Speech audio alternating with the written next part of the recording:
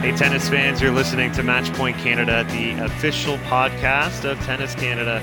We're also members of the Tennis Channel Podcast Network. I'm Ben Lewis, joined alongside Mike McIntyre. Mike, a new season is upon us, clay court season. We have Canada upcoming in a crucial qualifying tie in Vancouver against Belgium. And also this week, we spoke to a Canadian tennis player that I'm frankly surprised we have never had the chance to speak with in Katherine Sebov. Yeah, I agree. It kind of felt funny when we were speaking to her and saying for her first ever visit on Matchpoint Canada, because it's not like she's come out of nowhere. She's been on the Canadian scene for a while now, being 24 years old. But it seems like she's kind of having a breakout moment. So great timing to have her on. And the fact that she's going to be part of the Billie Jean King Cup squad for Canada is a nice sort of cherry on top. But I think we would have had her on regardless because of the way that she's kind of shot out of the gates to start 2023, really making some great strides at this stage of her career. Yeah, absolutely. And we discuss now her being added to that roster, of course, because of Bianca Andreescu's injury. Great for her to step in and compete with Canada and qualifying for the Australian Open the front end of the year and having some great WTA results as well. So without further ado, here's our conversation with Canadian tennis player Katherine Sebov. You are listening to Matchpoint Canada, the official podcast of Tennis Canada, and we are so happy now to be joined by a Canadian tennis player who has soared up the rankings these last several months, recently breaking inside the top 150. Katherine Sebov, thanks so much for joining us for the first time on Matchpoint Canada.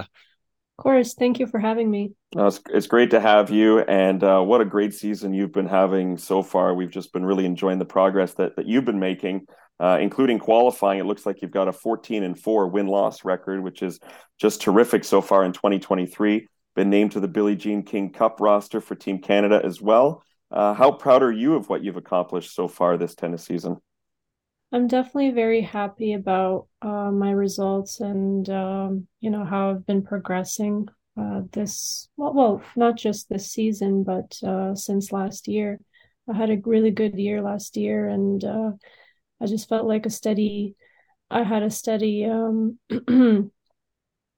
like a steady progress and steady results, and um, yeah, I'm very proud of what I've accomplished, like beating a few really good players and actually playing like top five players and a top 10 player, and um, very excited for what's to come, and very happy with what's happening right now. Yeah, you won the ITF event here in Toronto recently, but at the WTA level, also making strides, Mhm. qualifying for the Aussie Open, recently in Miami as well, getting a main draw win there too. What's the biggest achievement for you this season, or a moment maybe where you realize that you've taken your game to another level? Well, definitely beating players like Noskova, Frofirtova, Davis last week. Like that shows where my level is. If I'm capable of beating top 50 players, then I'm definitely showing like a very good level. And so that kind of shows me like where I am. And um, I would say qualifying is definitely a very good accomplishment at that level of tournament, like Grand Slams and WTAs. To be honest, like I love playing those qualies because it gives me those matches. That match experience is extremely valuable for me right now, to be exposed to, the highest level of players, and playing, beating them, and just that's the key to my development right now, is to get more of those matches. I wanted to ask about your tennis background. I know you grew up in the Toronto area. When did you first start playing tennis? Do you come from an athletic family? And when did you maybe decide this is something you could pursue professionally as well? I don't come from an athletic background in terms of my family. Like my dad, he's a programmer. My mom, she was in design. And yeah, tennis was not in the plan at all. Like my parents, way back when, they wanted to just have an activity on the weekends, and they decided to like try out tennis, and I was just on a balcony watching them, and one day I just decided to come down and try it myself, and since then I couldn't stop. Turned into more than just a weekend activity, clearly. Clearly. Yeah. Yeah. Were you like a sort of a phenom prodigy type junior, or was it sort of you were figuring it out more as a teenager, or were you always sort of having success right away? I would say I had success pretty early. I had like when I was very young, like, coming up under 12s, under 14.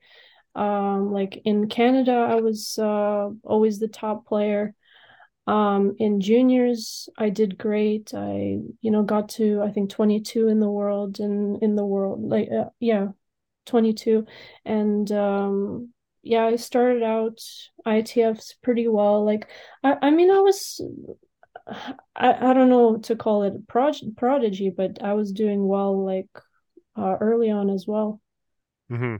And Mhm. if we touch on just the opportunity to get back at the Billie Jean King Cup, and Mhm. you're stepping in on a really strong roster with Leylah Annie Fernandez, Rebecca Marino, Gabby Dabrowski. Mhm. What does it mean to you, firstly, to get the call to join this team, and what's the relationship like between yourself and those players? Do you know them well, and do you guys mesh quite well? Well, I have not played Fed Cup or Billie Jean King Cup in a little while, but I am definitely very excited, and I was very happy to be chosen for this. I mean, it's unfortunate that Bianca wasn't able to participate. I know that she was, picked for that, but I mean, for me, I find it a great opportunity to get some experience there. And I mean, to play for your country, it's always an honor. And, for me to be at the level that I am at to do so is also an accomplishment for me. So I'm very excited for that. And in terms of the team, I know Gabby. We get along well. I like her, and I mean, I don't know Leylah very well, to be honest. We haven't really spoken, but I hope to get to know her this week. And yeah, I'm sure like she's a great girl.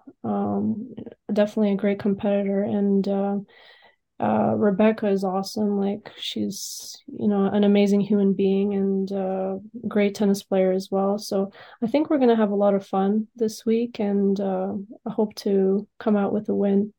It's a great opportunity for tennis fans here in Canada to get to see women play live and in person. So I know they're pretty stoked out west.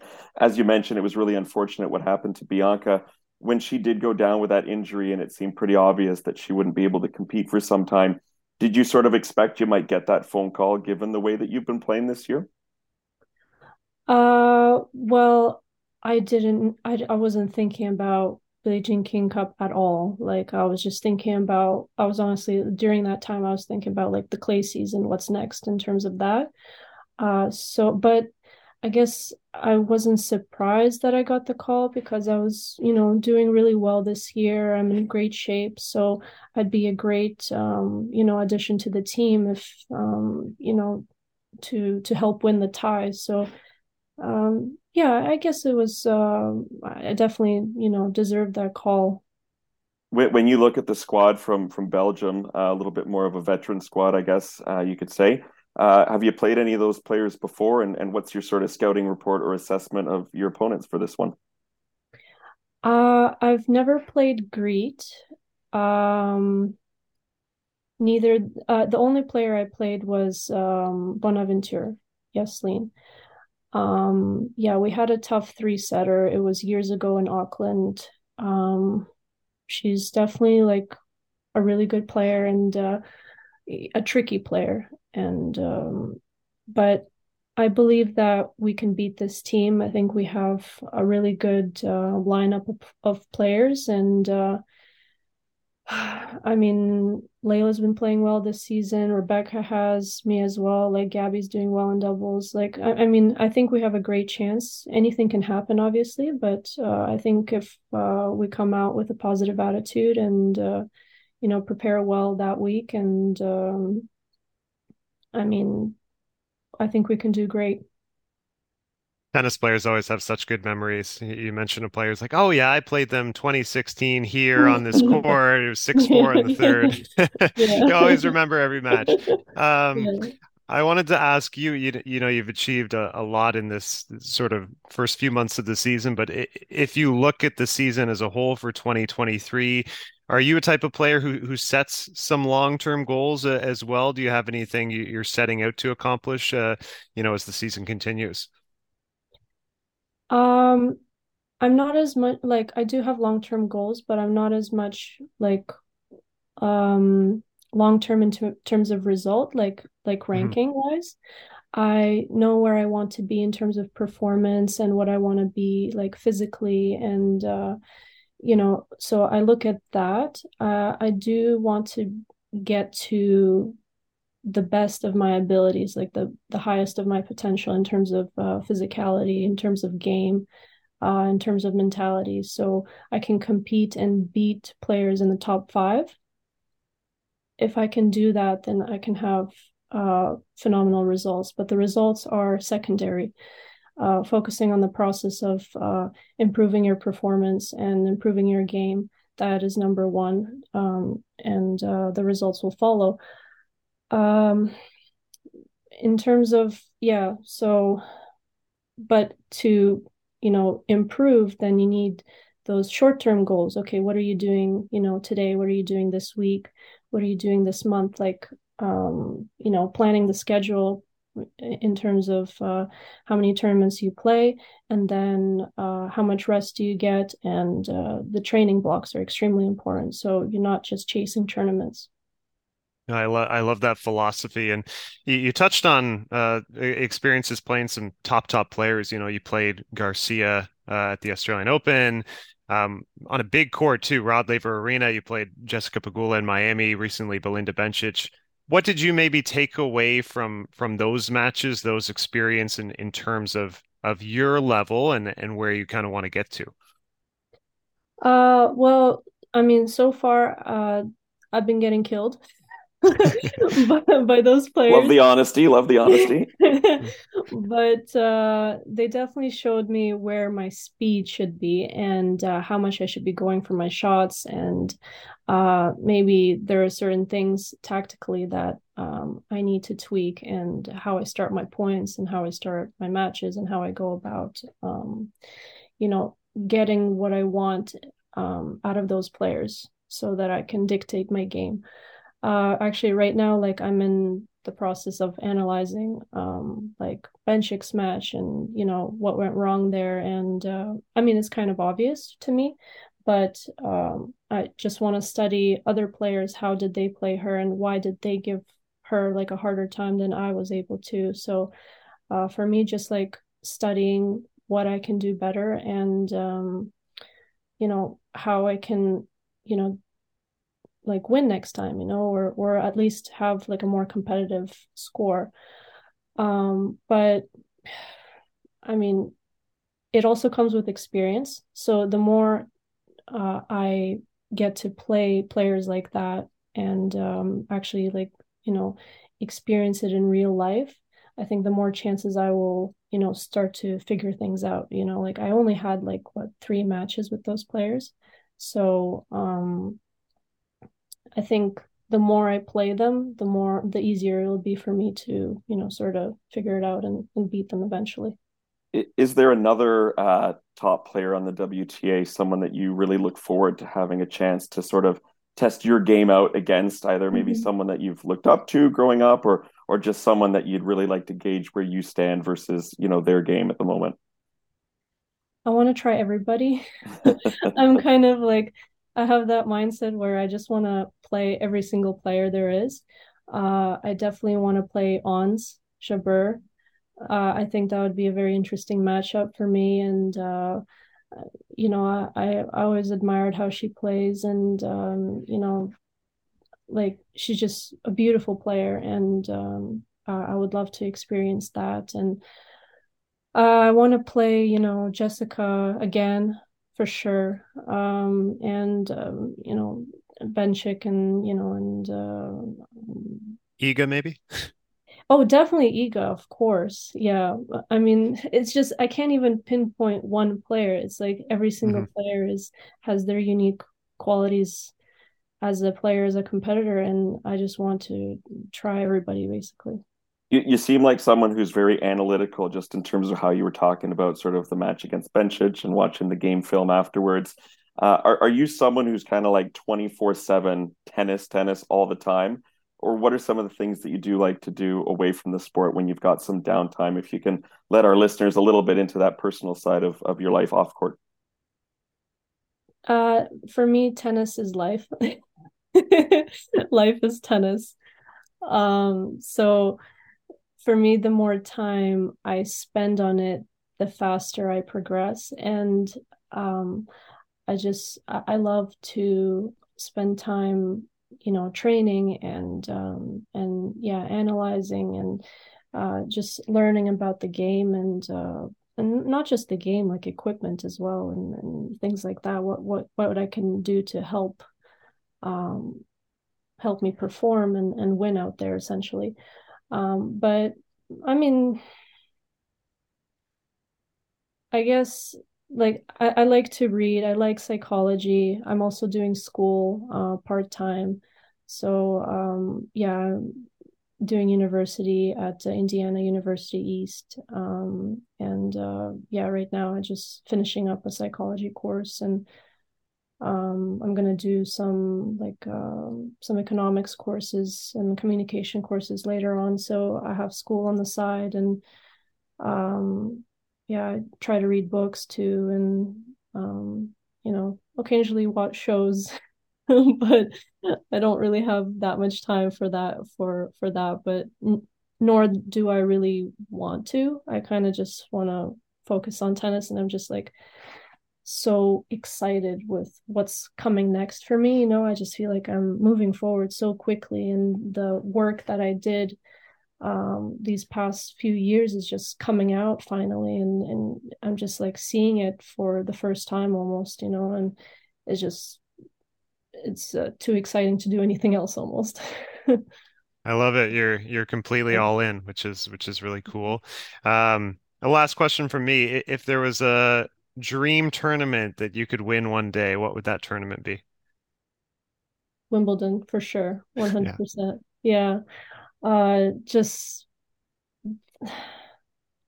it's such a classy tournament and so beautiful. Like, I mean, all slams have their unique qualities, but just that one is would be a dream come true. Like every time I come there, like to the site, it's just um yeah, it's just a dream, it's unreal. And plus I love I love grass. That's my favorite surface, along with hard and indoor hard. So I love that fast, low ball. So I think that I can do like a lot of damage at that tournament, and I hope to do so this year. And yeah, I would say that's number one. But US Open, I love US Open as well. And I was just in Australia. It's a beautiful atmosphere, amazing tournament, and yeah, I would say like Wimbledon number one, definitely. I don't think I could do any damage on grass, but Wimbledon would be my pick too if I had to pick one. How about you, Ben? Well, I'm a bit of a clay guy. I love the French Open. I think it's iconic, but in terms of prestige and history, I think Wimbledon takes the cake for sure. Yeah. Ben's the only one between the two of us that has a shot of being successful on any tennis court, by the way. But I like to try every now and then. Yeah, my dream is to win the next 5.0 event in Toronto, so we're a little far behind Wimbledon, but I just want to keep beating my kids when I go out on the court with them. So that's Just my want to beat your kids. that's there it. you go. Yeah. The moment they get to that stage where they start beating me, it's going to be a tough one for sure.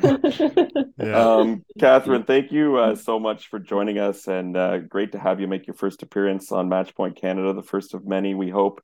All the best out west, being a part of the Billie Jean King Cup squad, and continued success moving forward this year.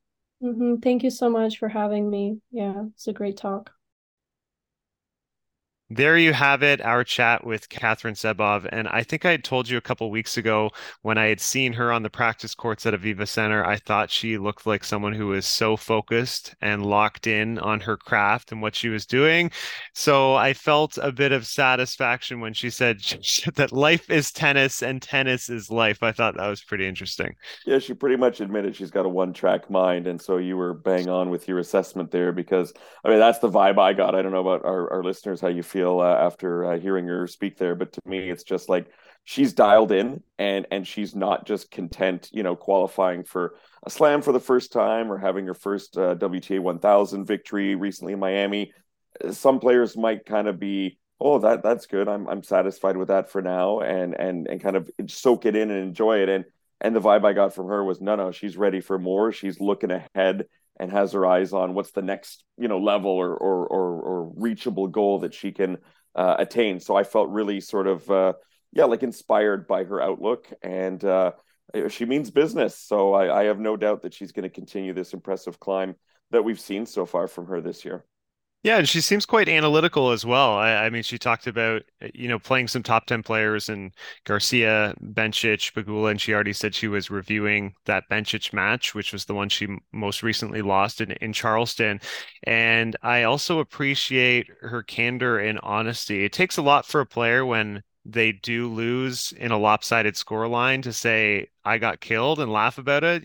So you'll hear other tennis players being like, well, if I had taken this chance and won this here, it was way closer than the scoreline reads. And for her to just outright admit that and realize like that sort of told me that I have a ways to go to be able to compete against the top 10. That was really refreshing, I felt. Yeah, I like that too, that honesty. And I think in terms of continuing her development, being around Leylah Annie, being around Rebecca Marino, who's worked so hard the last couple of years to get her ranking back into the top 100. Gabby Dabrowski, who's also a consummate professional. I mean, I think being around these women is also going to be a big boost for her. She says she hasn't been a part of the squad in a few years now. And there was no doubt for me when Bianca went down, which was absolutely terrible. Big loss to Team Canada. Of course, it's not like Katherine or anyone else could come in and fill those shoes. But I don't think there was any doubt who was going to be the first person that Heidi Tabak, the team captain, and Tennis Canada turned to. To me, it was an obvious ask, given the way she's been playing, that it was going to be Sebov. Yeah, exactly. And if we look ahead a little bit to this tie, which will be played in Vancouver the Friday and the Saturday, 14th and 15th, Canada's roster with Leylah, Annie Fernandez, Rebecca Marino, Katherine Sebov, Gabby Dabrowski. Belgium is bringing Iselin Bonaventure, Greet Minnen, Janina Wickmeyer, and Kirsten Flipkens. And when I look at the Belgian roster, the first word that comes to mind is experience. These are a lot of sort of veteran players that have been around the tour for a long, long time. I would say they're not at their peak anymore, particularly, a player like Flipkins who's had success in the past, but players who do know how to win matches, which will make it, I think will pose the big challenge, really. It is a trickier matchup than you would think because initially, at first glance, you see, well, Elise Mertens isn't there, who's ranked in the top 30 in singles and also a top level doubles player. Zanevska, who's also, I think, their second ranked singles player around number 75 in the rankings, also not there. But you can't take them lightly because Canada is also missing Bianca Andreescu, who's our top singles player right now. And as you said, they're experienced, and I think you can throw out some of these rankings. Like Flipkins is outside of the top 300, but I think you'd give her credit for being a much more dangerous opponent than that with her experience. Bonaventure is number 85, and she's given Canadian players some tricky matches in the past. Minnen ranked 166. Wickmeyer was a former top 25, top 30 player, I think, at one point in time. Now she's hovering just inside the top 200, but you can't take them lightly. I feel like this Belgian squad could still pose some problems for Canada if we're not on our best, despite the fact that I do give Canada the edge, and having home court advantage with those fans out west is also hopefully going to be a big boost. But otherwise, I put these two nations actually closer than you might sort of think at first glance. Yeah, I agree. One edge, I think, which is very crucial now, is I would say the evolving development of how good Leylah Annie Fernandez has become on the doubles In court. doubles, And yeah. yeah, that's obviously gaining experience consistently playing these few weeks here with Taylor Townsend and winning some matches. She's super comfortable. We know she likes to come to net, first of all, which is really important. I think being left-handed, finding some angles that other players are unable to find makes her effective. And if she can mesh well with Gabby Dabrowski, and honestly, I feel like anybody can mesh well with Gabby on a doubles court. Maybe you and me could win some mixed not maybe not matches, but a few games maybe with Gabby. If Right? she partnered with us. Yeah. Yeah, the way Um, she commands the net. So I think could really be a force if you are sort of forced into a crucial doubles tie and you have that type of scenario where you need to win a doubles match. Yeah, and I think everyone's role is going to be pretty clearly defined here. I don't think there's going to be any illusion of where Heidi Eltabak is going to play these women. Fernandez number one, Marino number two, Hmm. Dabrowski and Leylah for sure in the doubles match as well, and Sebov really only there, in case someone goes down or a last minute sort of change, or maybe we're up and we've already captured the rubber and we can throw her in there to get some experience in a dead rubber match in the fourth or fifth singles. But otherwise, I think it's clear where they're all going. And I agree that Leylah and Gabby, who have played a little bit together too over the last year, I think that's a growing partnership that could have some success. And as you mentioned, Leylah's just getting more and more comfortable with her doubles progression, and where she's maybe not hitting her stride yet in singles, we've definitely seen her make up for that with what her and Taylor Townsend have been able to do together in doubles. Yeah, that's well said. And we wanted to pose the question as well. With a healthy Bianca Andreescu, say she was there and you filled out this complete roster, where is Canada maybe ranking in the landscape right now of Billie Jean King Cup teams? And I wouldn't go as far to say they are the best in the world. I don't think you can say that, but I think they have to be among, probably the top five nations, I would say. Yeah, I don't put them quite as like an A or like an A plus nation, but I put them as like a strong B plus and pushing if they're Yeah. all healthy. I mean, you look at the depth that the United States has. I mean, just with Jessie Pegula and Coco Gauff, Hmm. both top 10 in singles and doubles. Um, the Czechs are always super, super strong. Again, a deep field singles, doubles. They've got depth.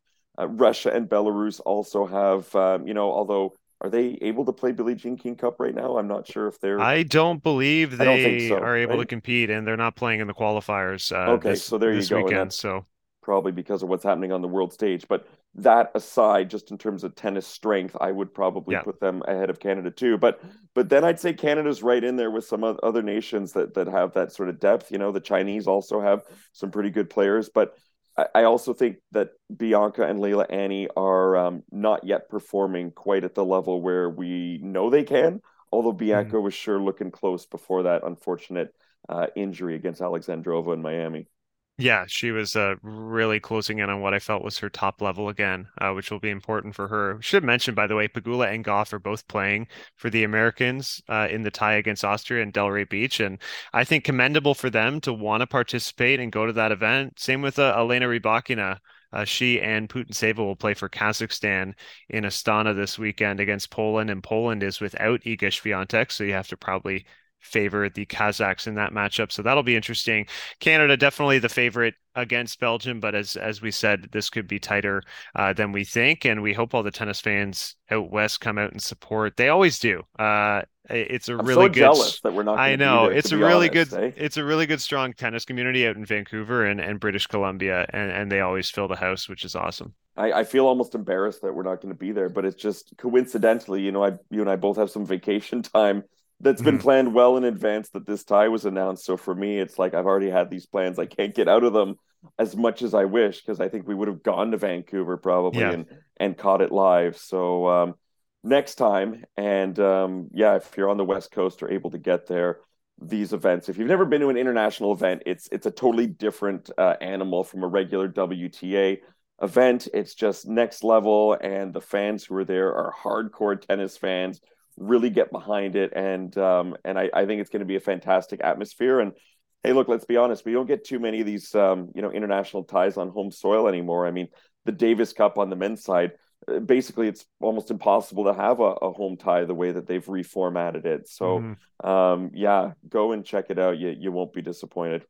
Yeah, well said. If we shift over to some of the WCA action from this past week, and we have the Charleston Open, which is the official beginning of the clay court season for the women, and a first title of the year, actually her first title since June. Tunisia's Ons Jabeur defeating Belinda Bencic to win this title. And just to make a parallel to our conversation with Katherine Sebov, I think when we asked her some players that she would love to face, Ons Jabeur was one of the first ones she actually named. And, referencing how she has such a beautiful style and incredible game. And I feel like Jabeur has been a little bit lost in the shuffle this season, not really posting the results we're used to. But this title was, I think, a key reminder that, when she is back in form, she's a top 5 player and sometimes top 3, and she's someone who's pushing for a first Grand Slam, and I think she's going to have plenty more chances. Yeah, look, she finished 2022 so incredibly strong between the U.S. Open finals, losing to Swiatek, and then making the WTA finals as well. And I kind of forgotten in the sense that after the Aussie Open, injured, and we didn't see her again until Indian Wells. And we've said it many times before, it's not easy to return to action when everyone else has been in, full on go mode for months. So, for her to have this result actually is kind of sooner than I would have anticipated for her to get back into things. And to have it at the start of the clay court season has to be super rewarding for her as well.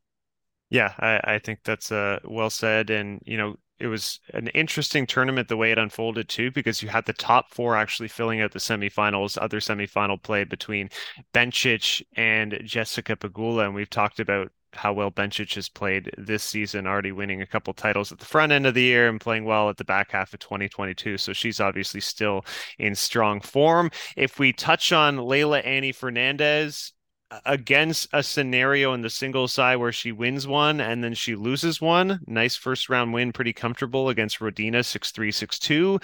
Then she loses to Paula Badosa 7-5, 7-6. Badosa, former world number 2 player. I thought this was an interesting matchup because it was like, for me, 2 great young players who are kind of searching for their tennis again. And, Badosa, I thought was really close in Miami. She had a match point against Rybakina. So that's kind of a big win for her to beat Leylah and make a little bit of noise in Charleston. And she plays really well on the clay as well. Yeah, Badosa is kind of rounding back into form, so I don't think there's any shame in that loss for Leylah. I want to ask you just off the top, did you interview Badosa last summer? I forget. Did we get her on the? No, I hopped in a press conference with her and had a couple questions, but we Oh, didn't that get an was it. official Okay, interview with okay, Paula Badosa. No. fair. It's hard to remember sometimes, right? Because I know. especially around National Bank Open time, because we do get so many. And I don't know about you, but the years are starting to blend into each other as well. The longer For that we sure. have this podcast going with Tennis Canada, by the way. But yeah, fantastic player who seems to be, getting back into her groove. And for Leylah, I really feel I've got a sort of a quiet, confident vibe about her this clay court season.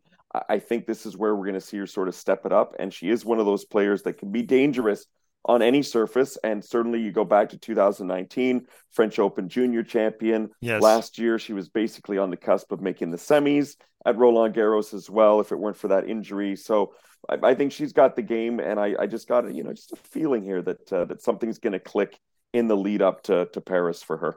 I agree with you. And a handful of her losses too have been a lot of sets going, 7-6 and incredibly tight tiebreakers. A point here or there can change the outcome. And as we mentioned, she's been playing good doubles with Taylor Townsend. That's a partnership that's really evolving. And I've heard they want to continue it through the year if they can. They did win their first match before losing to Caroline Dolehide and Storm Sanders in the quarterfinal. I mean, it was 11-9 in the Super Breaker. Taylor Townsend, by the way, is now inside the top 15 in her ranking in doubles. So that gives you a sense of how well she succeeds with doubles. And Leylah Fernandez is breaking inside the top 40, which will be number 38, will be a new career high for her in doubles. Very nice, very nice. And yeah, didn't they say that one of their goals is to try to qualify for the WTA I heard doubles that. finals? I think they said that. So that's great. That means that there'll probably be some regular doubles from Leylah this year. And hey, you're young, you got the energy, and why not go for it? And hey, look, financially, it doesn't hurt either to get that extra paycheck coming in those tournaments too, if you're playing in the doubles draw as well. One last thing to wrap maybe on the WTA side is Genie Bouchard back in action, and so nice to see her there. I mean, you look at a nation like the United States, and we talk about how great they would be in Billie Jean King Cup with who they have. And even if they aren't sending their 1 and their 1A, they've got the depth in the top 50, top 100, that few countries can even get close to. We don't have the same depth in Canada, but when we do talk depth, I think Genie Bouchard is definitely one of those names that could be in the mix for Billie Jean Cup play down the road, depending on how things go. She's back after yet another sort of injury layoff, and she's working with a coach that you and I got to know well. That's Eric Heckman, who was previously coaching Venus Williams and Serena before her retirement as well from the sport. So I'm interested to see what this partnership can yield, and I'm really excited to see what Genie can do if she can stay healthy back out there on the court. Yeah, I think it's wonderful that she's still committed to tennis at this stage. She's been through a lot. Her career, she's only 29 years old still, but she's had a very long career. I mean, the Wimbledon breakthrough in that 2014 season came 9 years ago. So that's an accomplishment that she was doing, 19, 20 years of age, making a Wimbledon final, making a French Open final, getting inside the top 5. So a lot of success at an early age, which changes expectations, struggles with form and injury. And it's really just been injury for her the past couple of years that's held her back. In 2021, especially summer and fall, I thought she was playing really good tennis. I mean, she made a WTA final at that stage. I still think when she is healthy, she has definitely top 100 tennis in her, and I would say even better top 75 and maybe top 50. I mean, now go I ahead. think any of that's possible too. Absolutely. I could see her contending at a 250 level tournament. Confidence and health, those are the two big determinants, I think, really for Genie in terms of what she's going to be capable of in the later part of her career as she's approaching 30. But regardless of what she's able to do, I think one day we're going to look back and I think more people will come around to saying this is someone who was really integral in the development of the sport here in our country. What she did in 2014, making 2 slam semis and the finals of Wimbledon, is still to date, I think, the greatest Canadian tennis season that we've ever seen in singles in terms of just the consistent results at those majors. Made the 4th round of the U.S. Open too, I think, at the tail end of that very busy year for her. Look, how many players, if they were offered that kind of season, would say in a heartbeat, yeah, I'll take that, even if I can never get back to that level again? Of course I'll take that. It's tremendous what she accomplished. And like you said, when she was so young as well back then. Yeah, exactly. And a great new partnership with Eric Heckman in her corner, someone who's obviously worked closely alongside Venus and Serena Williams, 2 of the greatest champions ever. If we shift over to the men's side, Monte Carlo, we're getting into the clay season. I mean, we'll talk about a little bit of action from this past week, but Monte Carlo underway, which is the first Masters 1000 of the season on clay. Novak Djokovic back in action. He's the number 1 seed. Sadly, our tournament is missing Carlos Alcaraz. Rafael Nadal says he's not ready. And both Felix Auger-Aliassime and Denis Shapovalov not in competition. I hate to call it an underwhelming Masters 1000, but it's I guess a little upsetting to miss four great names like that, especially, Alcaraz, given what he accomplished at the Sunshine Double, winning 1, making the semis. I really wanted to see him in the field here. Yeah, it's kind of a soft launch to the big clay court events with all those names you mentioned not being there. Felix wanting to make sure, I think, that just health-wise, he's 100% ramping up to Roland Garros. Dennis maybe needing a training block to sort of work out some of the the aspects of his game that clearly haven't been clicking as well as he would have liked since the Aussie swing. And it is strange not seeing Nadal in Monte Carlo, given that he's won 11 times there. Just one of many clay court tournaments that he's totally dominated in his career, including a stretch where he won 8 in a row, which just still, blows your mind. It's just staggering. We do have Stefanos Tsitsipas, however, who's won the last 2 years running. And although he hasn't been at his best, on the hard courts, maybe this transition back to clay is what he needs to get into the groove again, a place where he's had so much success the past 2 years in a row. Yeah, there are certain tournaments where everything seems to really click for Tsitsipas, and Monte Carlo is definitely one of them. I also feel like, I mean, maybe this is stating the obvious. I feel like he's better on clay than hard. I think that's his favorite surface. French Open final, going 5 sets with Novak Djokovic, winning Masters 1000s on clay. I think it's where he is most comfortable and where his game can do the most damage. the big question mark with Tsitsipas is, he admitted that he played the Sunshine Double basically injured. So is he healthy? Is his body where it needs to be for him to make a run and win this tournament again? That's the big question for him. Novak Djokovic, sometimes he starts the clay season a little bit more slowly. I think the other year he's, had a loss to Alejandro Davidovich Fokina early in this tournament. He's had an early loss at a clay event to Daniel Evans, where he just like hasn't found his footing yet. So it might be a bit advantageous actually that he missed the Sunshine Double and he started his training on clay a little bit sooner than a lot of these guys. Yeah, it's a good point. And, the other thing in these tournaments, these early clay tournaments, is there will be upsets as we transition surfaces. Yeah. And you got to remember, it's not the same as back in the day. Like, I feel like when I was growing up, there were a lot of clay court specialists. And I find now it's almost neutralized the surfaces. The grass plays slower at Wimbledon, and the hard courts can sometimes play super slow as well. Mm-hmm. You don't see as many of these guys that just go out and really kick butt during this one specific time of the season. You got to be able to cut it on all surfaces. But there are still some guys that you can see out there that you might not want to face on a clay court the same way you would on a hard court. And guys that can be tricky early on. So it'll be interesting to see how many upsets there will be. And I know for you and me, we've been doing the Tennis Canada Bracket Challenge again this year, which is always kind of fun. And I got to say, I've been doing a little bit better lately, so I'm feeling good about discussing that openly again.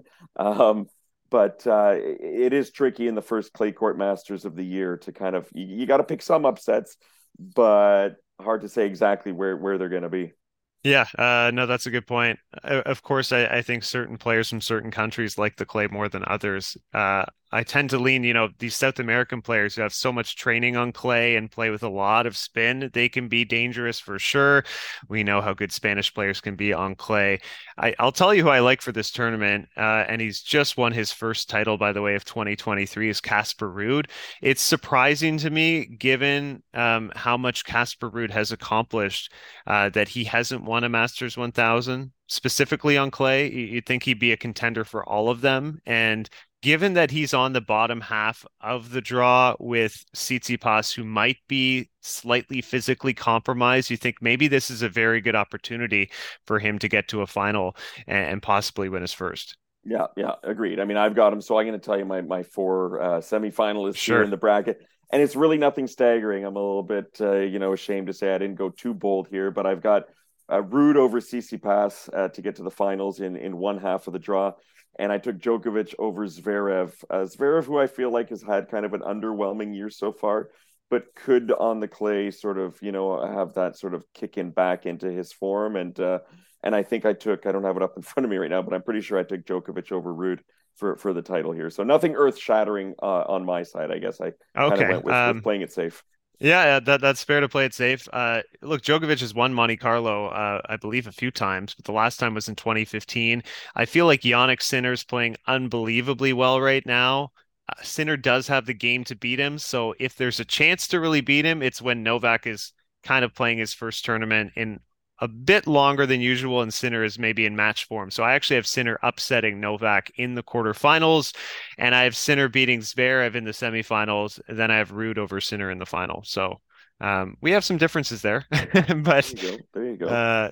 Overall, I think we've both been doing well. I know we trade texts back and forth throughout these weeks, and there've been some weeks where you were in first one week, weren't you? In one of the brackets for a little while, anyways. Yeah, I had a really good start with. I think I did very well at Indian Wells. Then the wheels fell off a little bit in Miami, but it happens. It's hard to maintain that. They got some pretty sick prizes this year too. So if you haven't checked it out, go over to the Tennis Canada website, click on the bracket challenge, and even if you haven't done the first few, you can still get in there and contend in individual tournaments and maybe make a late season push. So it gives me another level of interest. Not that I need to follow tennis any more closely than I already do, but it just gives that other little more motivation to sort of follow along and a little bit of competitiveness there too. With you see some familiar names in that bracket challenge. So I feel like we're holding our own so far. And hey, in a week's time we'll see how we both fared in this one. But great that we're doing this and that Tennis Canada is doing this for all the men's and women's